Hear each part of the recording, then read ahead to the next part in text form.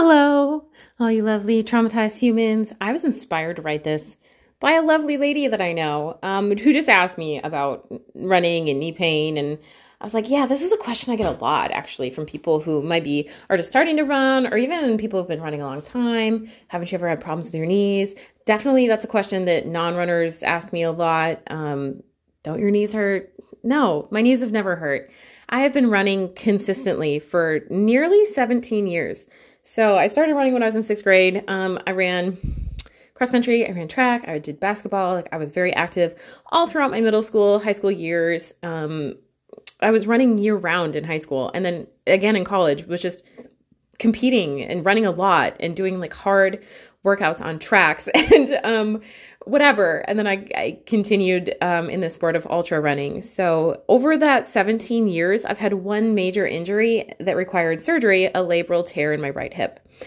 And that was due to a lot of imbalances. I was also anorexic. So I was like not nourishing myself, which led to lots of weaknesses.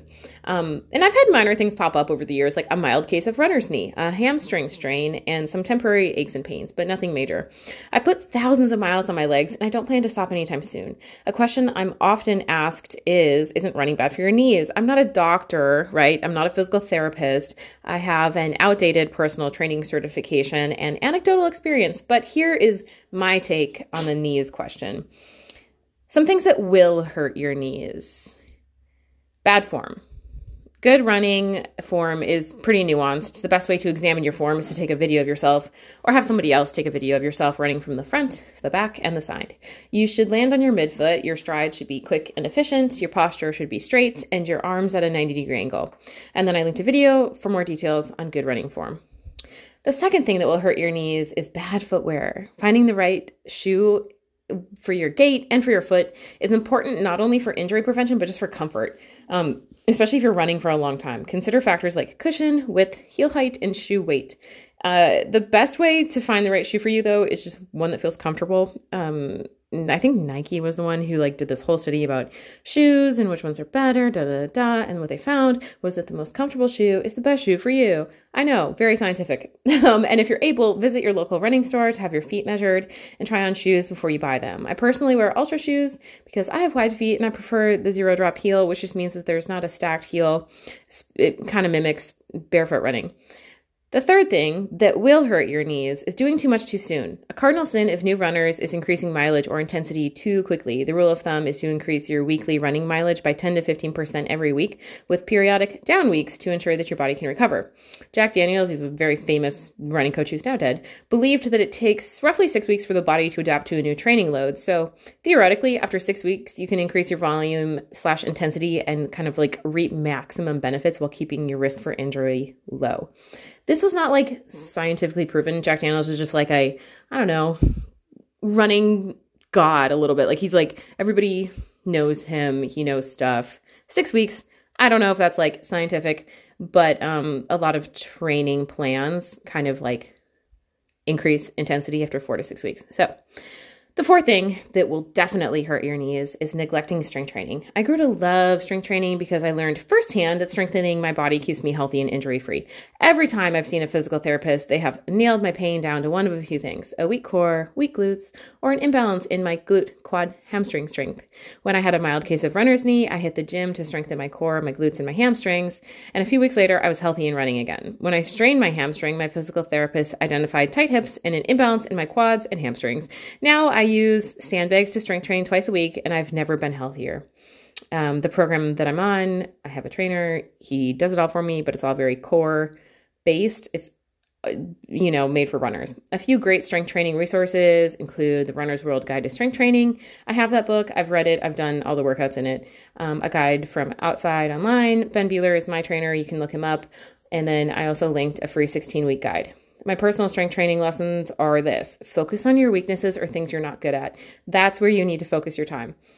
Core strength is important for everything. Don't neglect the upper body. Just because you're a runner, your upper body is still important. Mix up your routine and gradually increase your training load. You're not going to get bulky from lifting heavy weights. Some things I learned about strength training.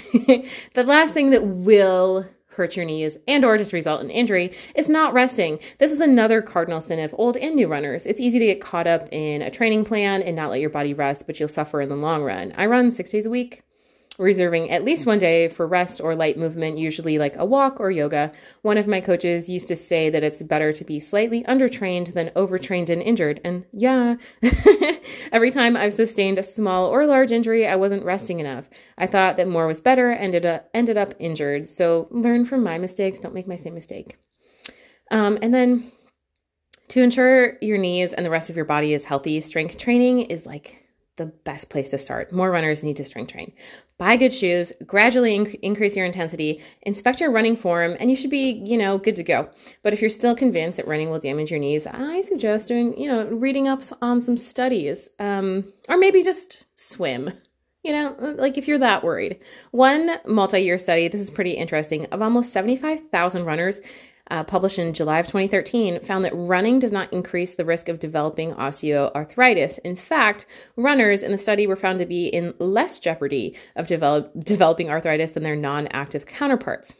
Another study published in September of 2013 showed that while the impact from running is high, runners' feet strike the ground less frequently and more briefly than if they were walking. So running and walking put about the same degree of stress on the knees. So if you can walk, you can run. Things I linked. Oh, this is highly unlikable in today's sort of environment in which we're all mad at Joe Rogan. But I linked one of his shows where he talks to Andrew Santino about running and knee health. It's very specific and very relevant to this conversation. It's a clip from the episode. It's not the whole episode. And then I linked Altra because they are my favorite shoe, road and trail shoes. Or I linked another article, what some experts think about running and knee health. I've read articles that from quote unquote experts that are like, oh, you should wear a knee brace or like stretch. But stretching doesn't do anything if you're not strong. And knee braces aren't really necessary. KT tape doesn't really do anything. Strengthen your body, move, mobility, rest. That's pretty much it. All right. Bye everyone. I love you.